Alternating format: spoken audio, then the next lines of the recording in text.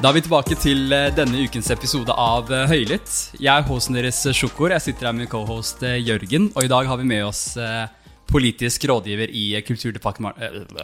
Nå begynner jeg å rulle tunga. Kulturdepartementet, Emma Lind, velkommen. Tusen takk for det. Bare hyggelig, hvordan går det? Jo, det går fint. Det er hektisk. Ja. Mye å gjøre, men sånn er det for de fleste i disse dagene her. Mye omstilling og mange nye oppgaver, og det er hele tiden nye ting som man skal hive seg rundt og takle. Ja. Har det vært mange podcaster på deg tidligere, eller er dette noen av de første du har gjort? Eller? Dette er podcast nummer 2. Nummer 2, ja. Så jeg føler jeg er ennå ganske fersk i gamet, så får bare bære med meg. Ja, ikke sant? Da tenker jeg faktisk at vi bare kan gå rett inn i spørsmålene. Du er jo politisk rådgiver. Hva innebærer det? Hva er det går ut på? Det er en ganske allsidig rolle som gjør at jeg er veldig tett på statsråden. Riktig. Og er en av hans nærmeste rådgivere.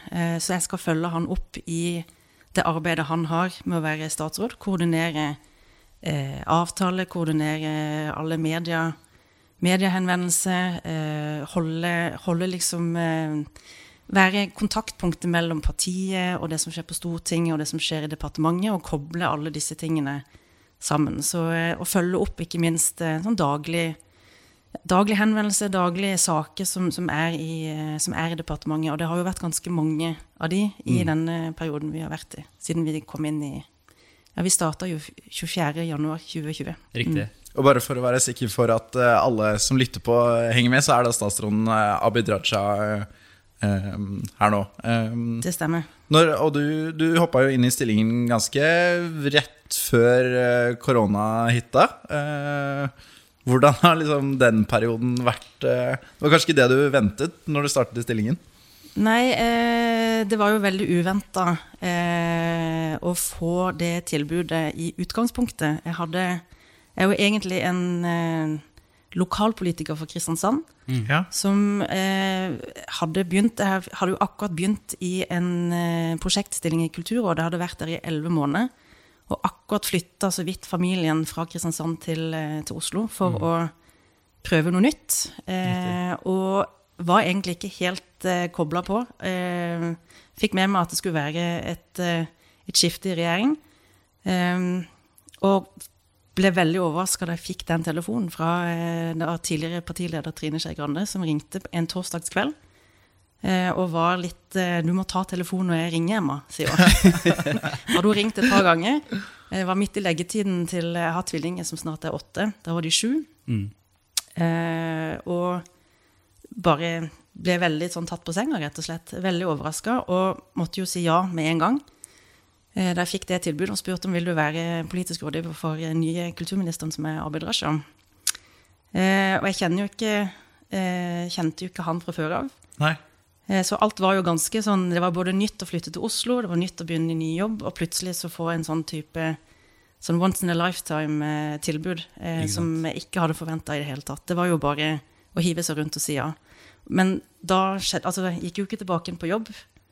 Jeg hadde gått fra Kulturrådet den dagen der, med liksom alt av PC og papirer, og alt lå jo bare og fløyt på pulten, og så må liksom bruke hele kvelden på å ringe rundt, og så forklare dem hvor du skal. Forklare direktøren og prosjektleder og alt at beklager, men jeg kommer altså ikke tilbake på jobb. Hvordan tok de det?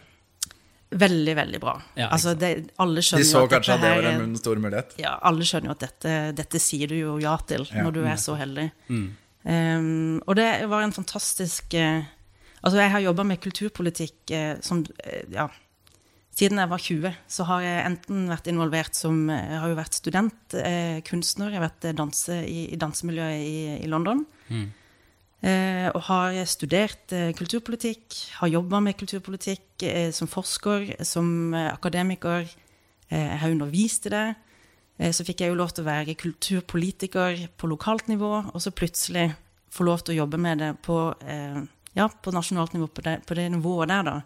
Det var jo det var liksom den siste brikka i puslespillet, så jeg synes jo det var det var, altså, muligheten var jo helt enestående, og så det selvfølgelig som å stå på toppen av et stup og se rett ned og tenke, hvordan skal jeg komme ned herfra?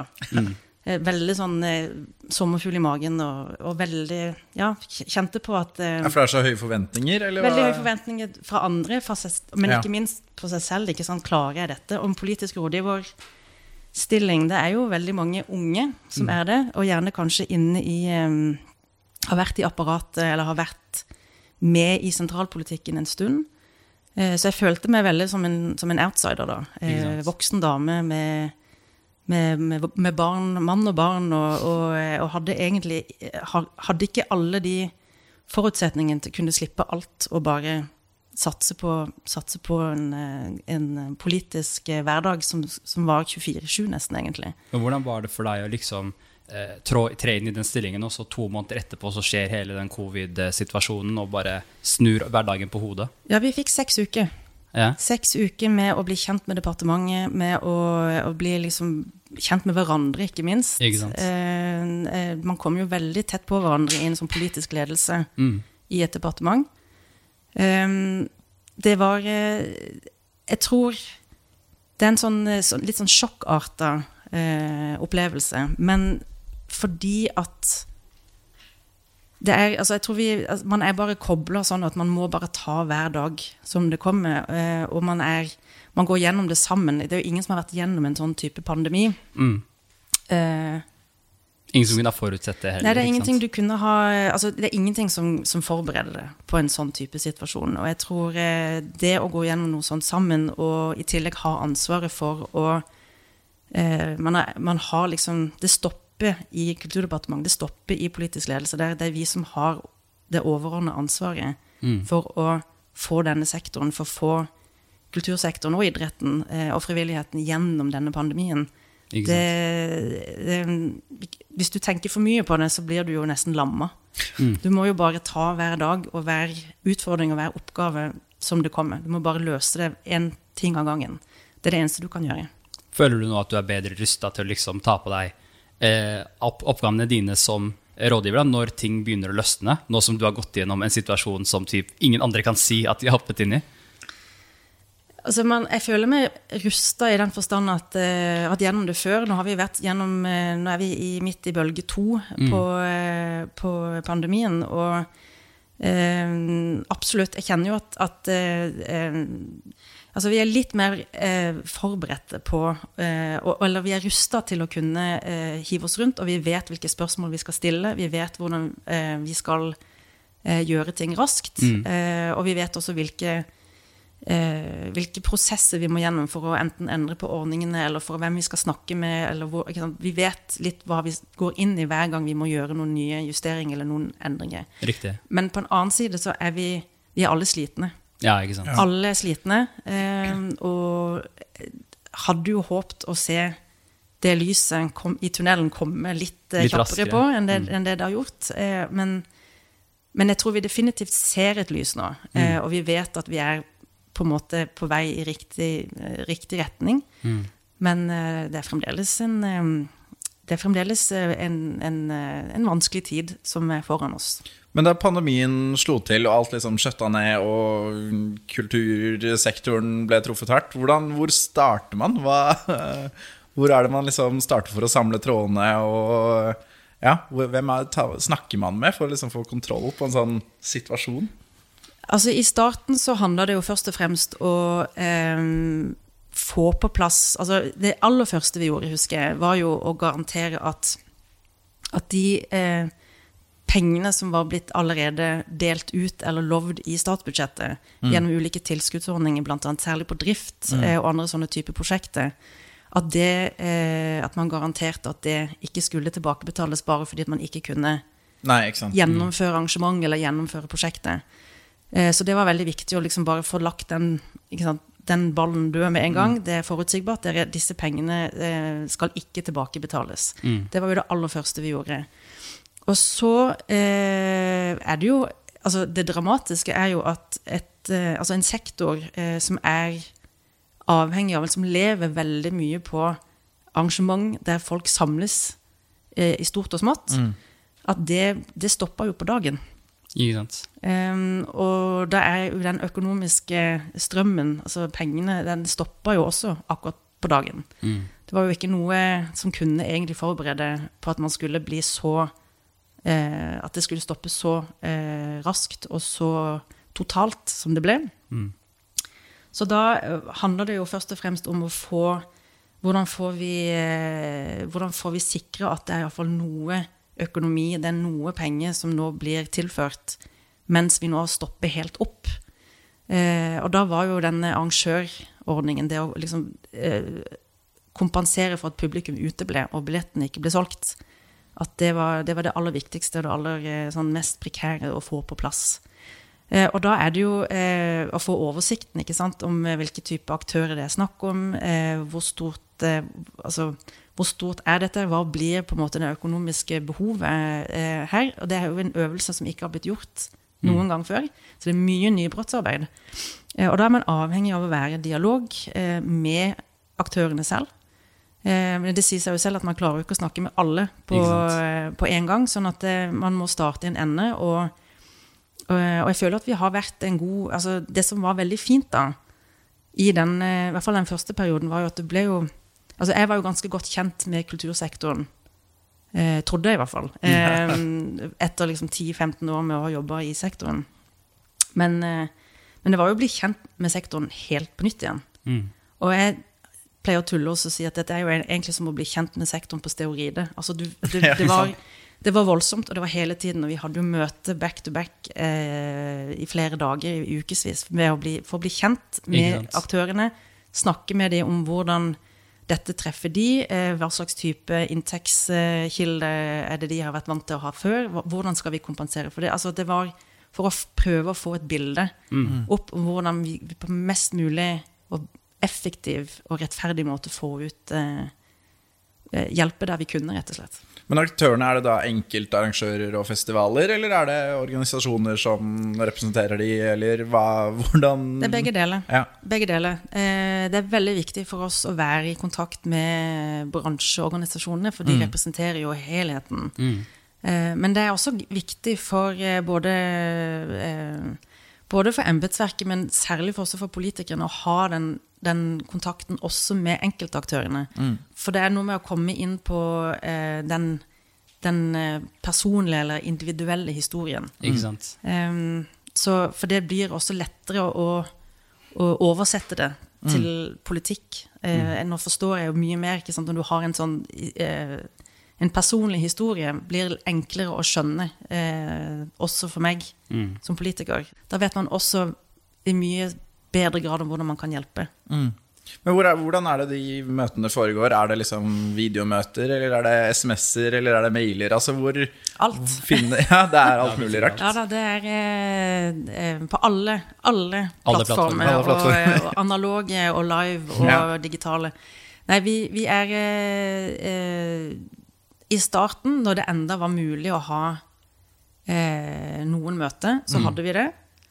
Det klart at det begrenser jo det å kunne ha fysisk, altså når man ikke kan være så mange i et rom lenger, så var det jo viktig å ha den kontakten med bransjeorganisasjonene som kunne på en måte være det mellomleddet. Men det klart også når vi ble mer og mer digitale, og vi fikk liksom systemene på plass for å kunne gjøre det, så det jo plutselig mulig for oss å snakke direkte til veldig mange. Så det har vi også benyttet. Da blir det litt sånn enveiskommunikasjon da. Men vi har vært opptatt av å møte der vi kan på de plattformene og arenaene vi kan være på. Ja. Kan det bli litt sånn upersonlig? Ja? Fordi det virker jo litt sånn der, eller når jeg hører det, så tenker jeg direkte på sånn der, fyll ut det søknadsskjema, så skal vi se på søknaden din, og så det kanskje sånn der at de har litt lengre historier da, som de kanskje vil ta så pushe på dere. Altså, det jo ikke sånn har det jo ikke vært hos oss når du men det klart i innspillsmøte og når man har sånne felles arrangement hvor man kan komme med innspill eller man skal ha liksom mange på en gang, så kan det fort bli litt sånn her dine 3 minutter, nå kan du fortelle oss hva du vil, eller hva som viktig for deg, eller de du representerer. Og de nyttige, men det blir også veldig begrenset hva man kan klarer å få ut av det, men de er viktige, de også. Men hvordan klarer man å sortere hva som er viktigst da, på alle innspill? Er det noe, eller er det bare subjektive, hva skal man si? Det er ikke subjektive. Eller altså, hurtige avgjørelser underveis da? Det har vært nødt til å være noen hurtige avgjørelser underveis, i hvert fall i starten. Men jeg synes jo at altså det som er litt etter nå et år nå med dette, så er det jo klart at tilbakemeldingen vi får man er egentlig ganske enstemte, selv om ikke det alltid virker sånn. Så det veldig mye av de samme type tilbakemeldingene.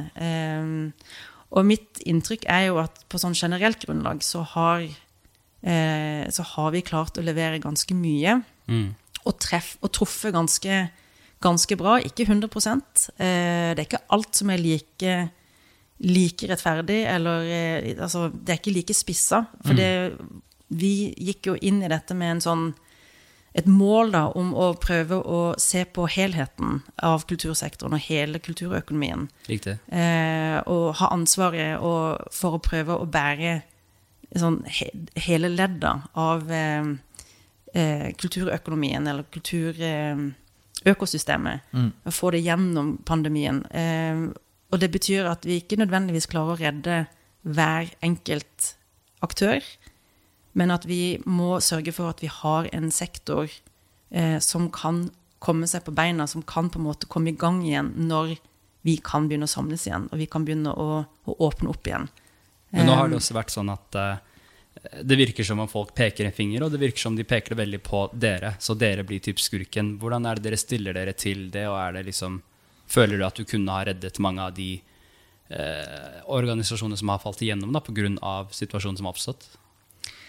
Jeg synes at det er litt sånn jeg skjønner at jeg får det spørsmålet ganske mange ganger og spesielt dette, går det bra med deg? Fordi det oppleves som at vi får veldig mye kjeft og det gjør vi jo, og det skal vi for så vidt også få, det er jo der det stopper, sant? Men vi får også veldig mye gode tilbakemeldinger, konstruktive tilbakemeldinger, og vi ser jo også på tallene at det er over 3.500 aktører som har søkt og fått på bare våre ordninger, og så vet vi at kultursektoren er jo, de er jo også næringsaktører, de er jo også ansatte, de er freelancere og enkeltmannsforetak, sånn at de har jo også fått på andre ordninger, altså benytter seg av andre tiltak som regjeringen har stilt opp med, så det er ikke bare våre. Men vi, altså nå har ikke alle tallene, men de siste tallene jeg har fått er 3.500 har fått på våre ordninger.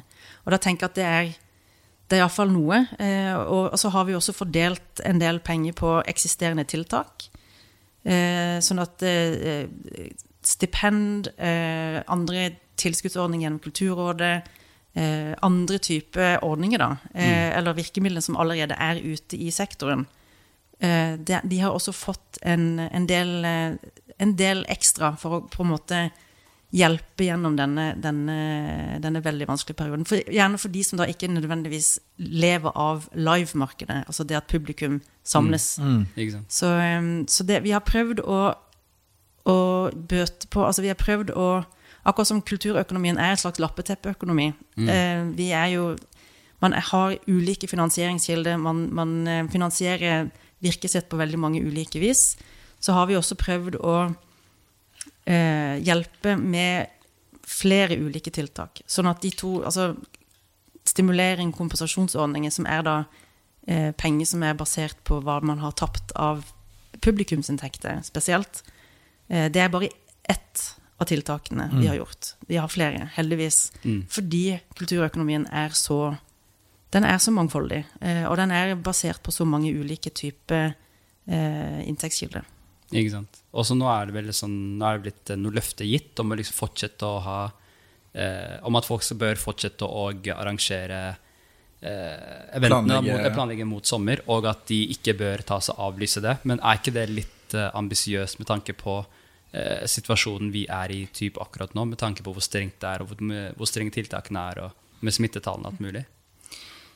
Altså det ikke vi ønsker jo å holde hjulene i gang. Altså det vi opplevde da vi kom i gang med stimuleringsordningen i høst, var det vel, ja.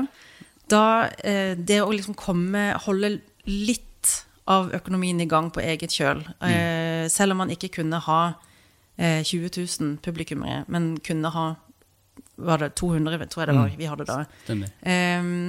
At det bedre enn å sitte hjemme og gjøre ingenting. Sant? Det var noe med å komme i gang igjen, sakte men sikkert, og hadde jo en sånn håp om at vi kunne holde oss på det stabile lave tallet der, og så kom jo da andre bølgen, som var litt sånn kalddusj, og gjorde oss alle sammen veldig oppmerksom på at dette her ikke over. Det fortsatt veldig uforutsigbart og ustabilt. Og sånn situasjonen nå. Og jeg tror kanskje, når du spurte i sted om hva vi har lært, det akkurat det vi har lært, at vi kan på en måte ikke planlegge for mye for tidlig. Det vi må planlegge for at alt kommer til å være veldig uforutsigbart, og ting kan åpnes opp og stenges ned igjen på kort varsel. Men tror du det fremdeles trygt å be folk fortsette å planlegge eventene mot sommer, eller mener du at de kanskje bør la det være nå? Jeg synes, altså akkurat nå det jo enda ganske vanskelig å svare på det, for å være helt ærlig. Og jeg kan heller ikke, jeg hadde ikke turt å forskuttere på det. Men vi har jo satt av, altså det stimulering og kompensasjonsmidler som satt av nettopp for å være et slags sikkerhetsnetter, for at man i hvert fall planlegger og prøver å komme smått i gang igjen. Det heldigvis en stund til sommeren, og det jo veldig mye som skal skje mellom nå og juli. Vi vet jo at det vaksinestrategien og prosessen, den jo i gang. Men igjen, det ingen sånn 2 streker under svaret her. Så vi håper jo på at vi har mulighet for å gjennomføre noe, men det vil nok ikke være sannsynlig at man kan ha en fullverdig festivalsesong. Det tror jeg vi kan egentlig være ganske enige at det usannsynlig. Dessverre. Vi hadde jo håpet at 2021 skulle være den sesongen som på en måte kunne bøte for den som ikke ble i fjor. Men det tror jeg vi må bare slå fra oss nå. Men nå det jo i gang et eget prosjekt med noen festivaler som har fått et oppdrag på vegne av departementet om å se på hvordan ulike scenarier hvordan man kan planlegge for ulike scenarier da, som både det ikke full gjenåpning, men en sånn moderat gjenåpning til en lav gjenåpning. Ja, så at det vi har lært fra sist gang jo å være kanskje litt før, altså planlegge flere scenarier, sånn at man kan kjappere respondere på de. Hvilke scenarier det de ser på der, eller det fortsatt de holder på å utvikle det, eller? Ja, nå skal de faktisk etter planen komme med første innspill på mandag allerede. Ja, men det de planlegger for jo, nå husker jeg ikke akkurat hvordan det var formulert, men det en optimistisk vurdering på om, og det tror ikke det var antall vi landet på, men at man kan ha en moderat gjenåpning til en lav gjenåpning. Det da liksom ulike tiltak, eller sånn jeg har sett om det har blitt foreslått, eller om det var i Danmark eller noe, sånn der vaksinepass og hurtigtester før man skal inn på festivaler, og altså det sånne løsninger man da kanskje ser på i de forslagene, eller? Blant annet, men det jo også hvordan det testing, skal man teste på, altså kan man ha sånne umiddelbare tester på døra til og med, skal man ha det mange, jeg tør nesten ikke å spekulere, jeg husker rett og slett ikke akkurat hvordan det var formulert, men Det kan komme ulike liksom, tiltak da, for liksom, faktisk ja, altså at det her eventene handler skjer. jo om crowd control, Ja. sant? Og hvordan man skal man ha kohorte, skal man ha sitteplasser, skal man ha ulike, altså hvordan man driver med smittesporing, hvordan man registrerer smittesporinger, hvem skal sitte på den dataen, altså det er masse sånne type hensyn og vurderinger man tar i det å kunne ha kontroll på både folk, hvor de beveger seg, og hvor smitten er henne. Og så lenge vi har smitten ute i befolkningen, så er det nødvendig å ha en plan for hvordan man skal følge det opp, og sørge for at man har kontroll på at den smitten ikke får spredd seg. Men jeg tenker at altså kultursektoren de er jo kanskje noen av de beste på dette med crowd control og sikkerhet rundt det med store mengder mennesker. Så de har jo systemet på det, og de har jo alle forutsetninger for å kunne gjøre dette på ansvarlig vis. Men denne situasjonen vi er i nå, det viruset er så uforutsigbart som det er, og det er såpass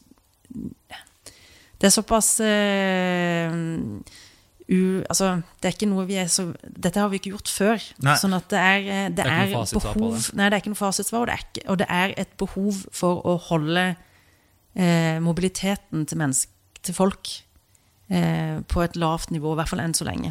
Til vi forstår, til vi ser hvordan vaksinen utvikler seg, og hvordan det påvirker smittespredninger. I en ideell situasjon hvor det ikke hadde oppstått noe covid, hva hadde rollen deres vært i norsk kulturliv egentlig? Hvis du kan gå sånn spesifikt bare for å oppklare det litt. Ja, da tror jeg det hadde vært veldig mye mer reising, veldig mye mer besøk til aktører ute i sektoren.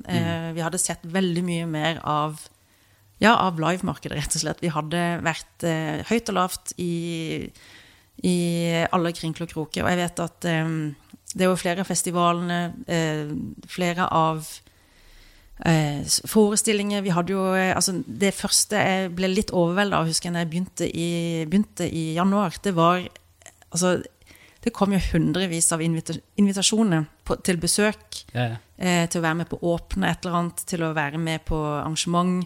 Altså det var hundrevis. Veldig hett sosialt. Hver eneste dag. Og jeg kjente at jeg skjønner ikke hvordan man skal i det hele tatt prioritere i en sånn bunke med henvendelser.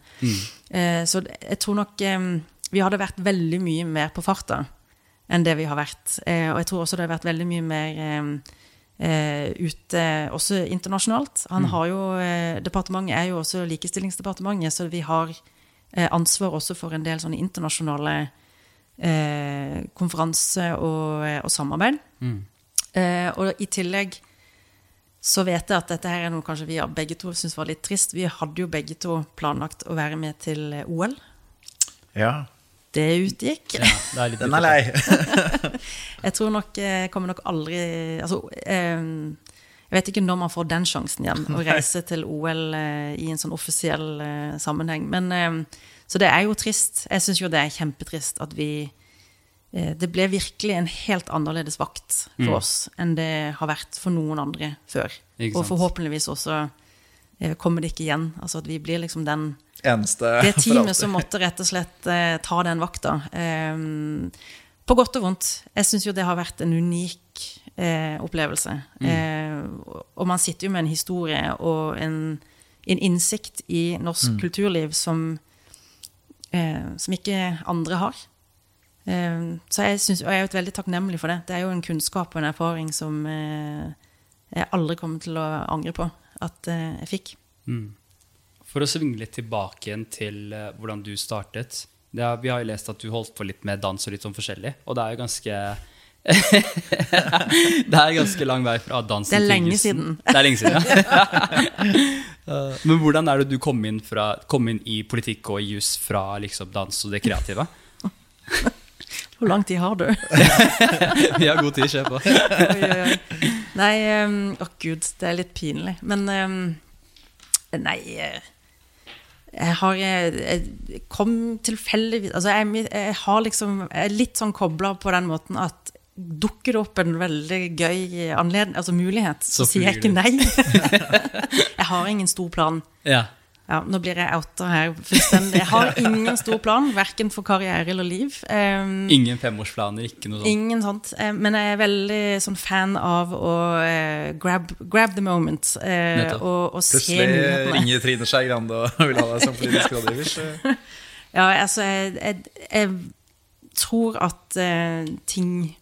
Altså hvis man åpen for muligheter og åpen, så dukker det opp gøye, gode ting, og jeg tror ikke man angrer på det. Og jeg har ikke angret på det når jeg ser tilbake. Men dans var litt sånn... jeg skulle jo bli dyrelege. Ok. Det er veldig mange sikksaker. og så fikk jeg den muligheten til å reise til London og gå på og studere dans. Og tenkte i mitt stille sinn, ja, men dyrelege kan jeg jo bli når som helst. Nettopp. Men jeg har denne muligheten nå med dans, så da hopper jeg på det. Og synes det var kjempespennende, og jeg tror de årene der har gitt meg den der lysten til å bare fortsette og se hva som dukker opp, og det å finne noe du brenner for. Og bli styrt av det, at du motiveres av å finne noe du virkelig brenner for. Ikke sant? Og ikke liksom bare gjøre noe fordi at det var en del av en plan, eller fordi at det er det mest fornuftigste å gjøre. Jeg prøver jo å være fornuftig innimellom, men det er ikke alltid... Altså, jeg må på en måte tro på det jeg gjør. Men føler du det samme om politikken? Var det noen sånn stor politisk mulighet som bare dukket opp mens du var i det kreative? Litt tilfeldig. Jeg har vært veldig heldig, og det dukket litt sånn plutselig opp. For etter å ha gjort dans og fant ut at jeg synes det er fantastisk, men det er jo et livsstil å leve av kunsten sin. Hva slags dans var det? Moderne dans. Moderne dans. Ja, det var mye ruller rundt på gulvet.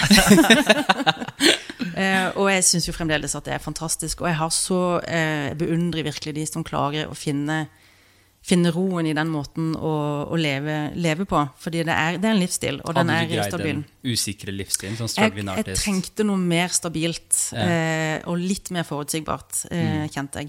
Men jeg begynte da jeg kom tilbake til Norge, så begynte jeg jo en jobb i Agderforskning, et forskningsinstitutt som hadde et eget prosjekt som så på hvordan festivalene var med på å være hva det heter for noe? Altså markedsføre og bygge regional og lokal identitet. Så jeg begynte på det prosjektet der, og så fant jeg ut at jeg trengte noe mer enn bare jobb. Og har alltid stemt Venstre, alltid vært veldig opptatt av politikk, men jeg har ikke vært medlem av noe parti, men jeg har alltid stemt Venstre. Og tilfeldig en kollega som jobbet på samme arbeidsplass som sa, meld deg inn, vi trenger medlemmer, og meldte meg inn i Kristiansand Venstre i 2010. Og da kom jeg jo inn med en fantastisk flott gjeng med engasjerte politikere. Så det var så nylig, altså 2010? Ja. Altså. Ja. Og kom liksom veldig sånn, det er litt sånn når man nytt blod på sånne små steder, eller i lokalpolitikken, så blir du på en måte dratt inn med en gang. For du må i hvert fall sørge for at ikke du forsvinner, som er det første. og kom inn, ble bedt om å stille til bystyrevalget, kommunevalget, jeg husker ikke helt når det var. Det må jo ha vært 2014.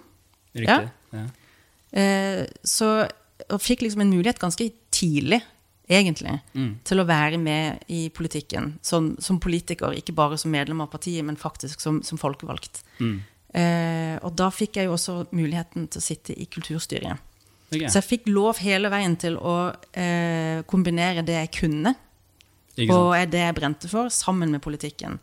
Så det ligger en genuin interesse der uansett? Jeg er definitivt kulturopptatt, kulturinteressert, og har ansett meg selv som en fagperson, kanskje først og fremst, inn i dette arbeidet. Så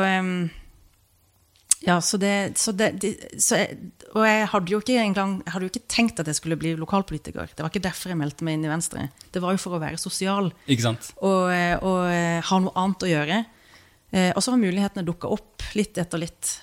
Og så ble jeg jo kjent med Trine da jeg satt i kulturstyret. og vi behandlet en liten sak i Kristiansand som var finansieringen av kunstsiloen. Og det gjorde jo at jeg fikk ganske god kontakt med henne da. Vi ble godt kjent.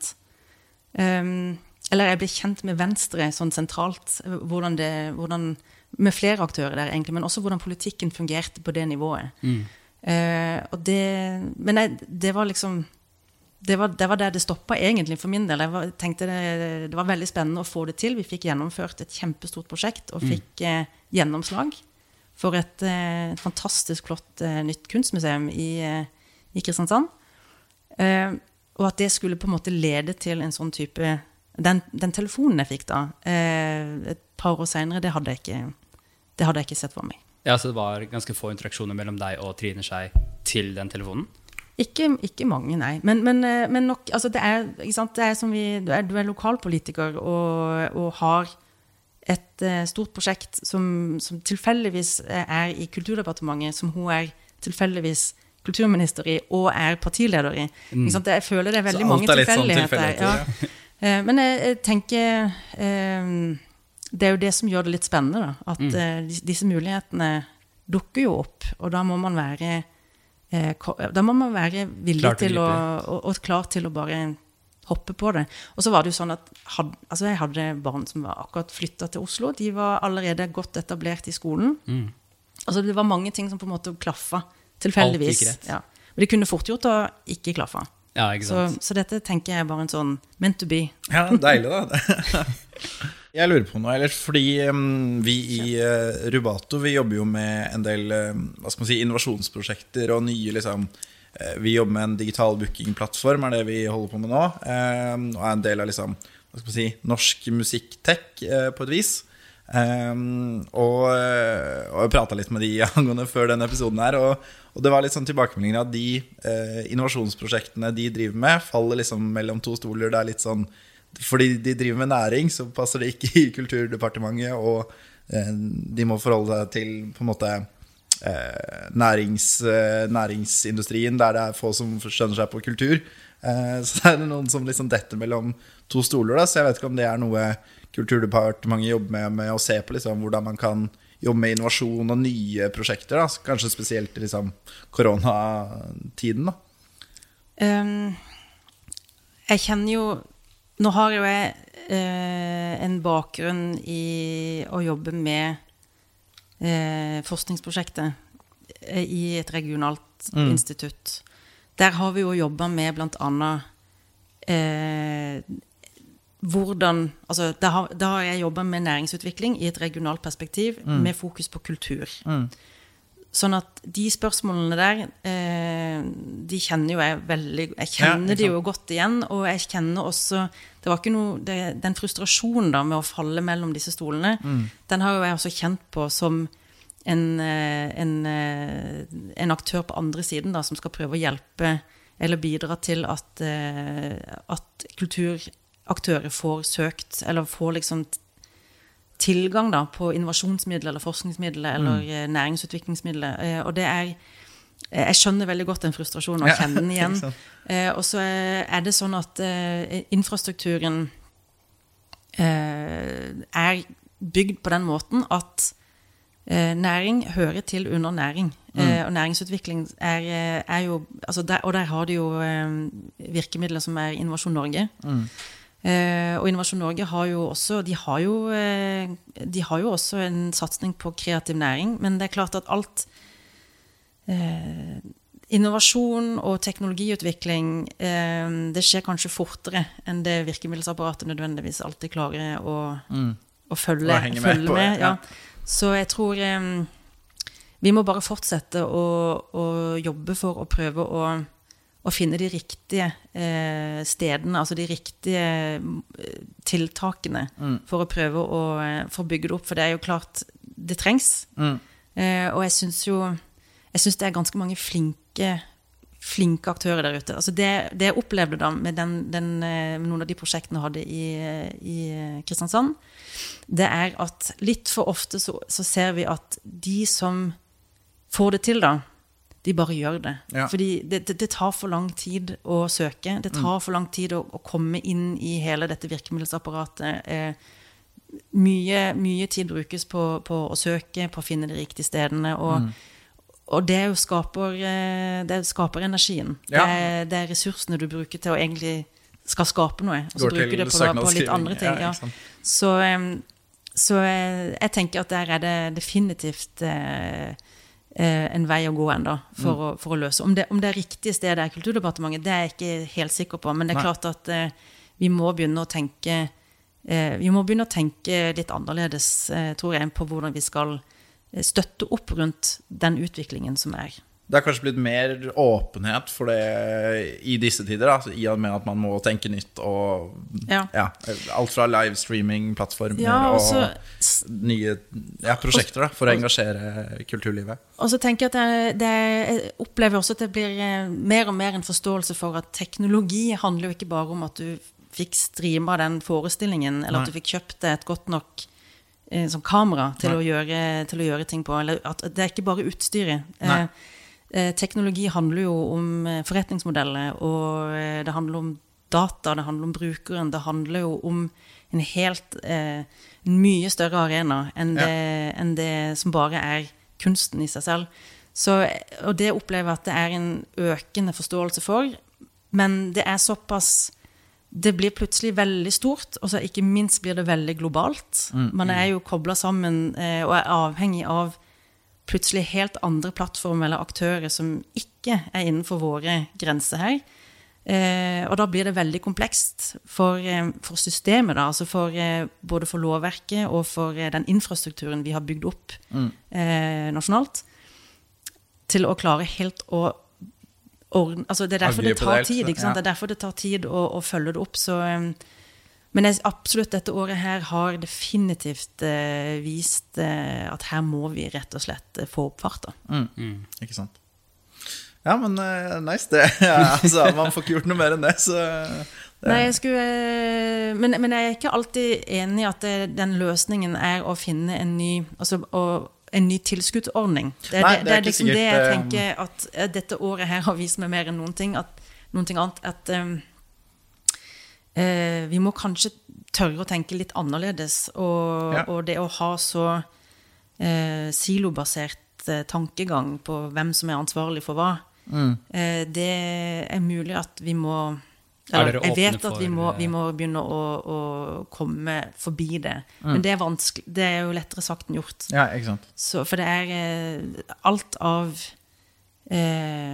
av den finansieringsinfrastrukturen vår basert på det, så det jo ikke bare å knipse det vekk. Nei, og så må vi vite at vi erstatter det med noe som faktisk funker. Ja.